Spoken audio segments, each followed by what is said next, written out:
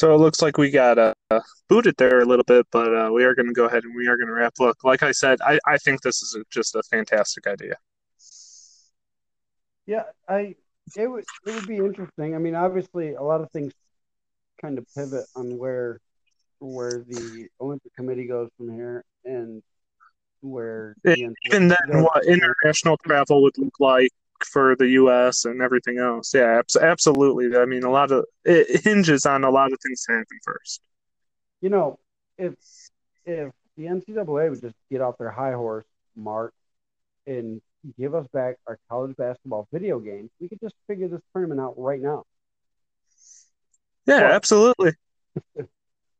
I don't I don't see that happening because when players want money that comes out of his pocket, that's a no go. Yeah, and I mean that was ultimately one of my rants because I felt like they were going to do whatever they could to keep money coming in, which was minimize the crowd, but still get that TV revenue.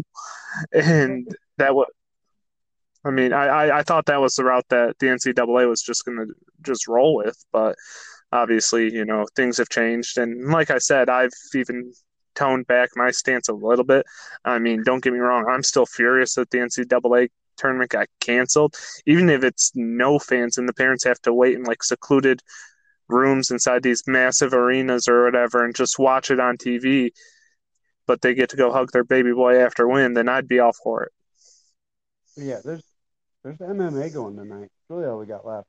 Um, the the what these cancellations showed me. First of all, the fact that Rudy Gobert not only shut down the NBA, I think we needed it because we, as not to get somewhat political, but we as Americans kind of, I mean, when SARS happens and swine flu happens, it doesn't really hit home, and so we just kind of ignore it. And so when something like this happens to something that we enjoy, like basketball, we wake up. But the uh, this has shown me with all these cancellations, and it's been so perfect because it shows you the difference in leadership between Adam Silver and Mark Emmert and Rob Manfred. And like Adam Silver's just better than all of them. He's like, yeah, we're gonna put billions on hold to protect people. And Mark Emmert's like, yeah, we will, but only if Kansas and Duke are really Yeah, like, those Kansas and Duke decisions definitely swayed Emmer, and because look, let's face it, you're dealing with a one seed. I think Duke was dancing around the 3 or 2 line. I think the ACC tournament would have pended a lot on that, just like the Big Ten tournament would have pended if Michigan State was on the 2 or 3 line.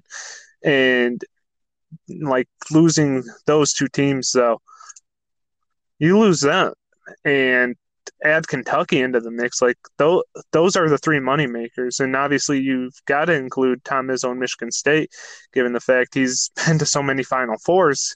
He's at least making the deep tournament run, even though he does have just the one ring compared to what guys like Self and Coach K have. But look, those four.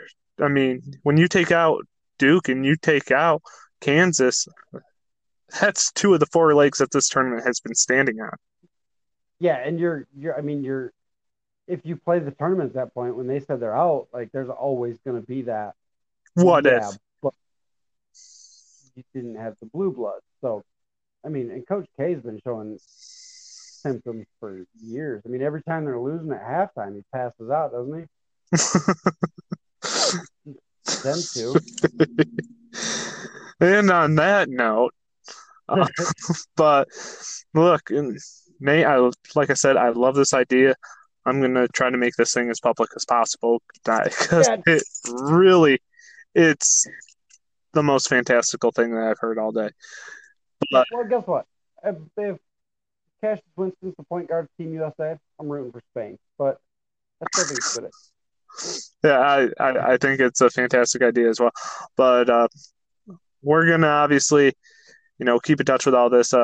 Coronavirus obviously shut down a lot of the spring activities for football, and we'll talk about Work. that a little bit more in depth. because I think that that's something this podcast where we talk Michigan, where we talk Michigan State, and this is obviously going to impact Michigan State, who has some talent evaluating to do, given what they lost offensively and the fact you didn't get a new coach until just a month or so ago. So we'll obviously break all that down a little bit more in depth. But for right now, for Nate Moss, I am Tyler Hayward. This was the Trouble with the Snap podcast.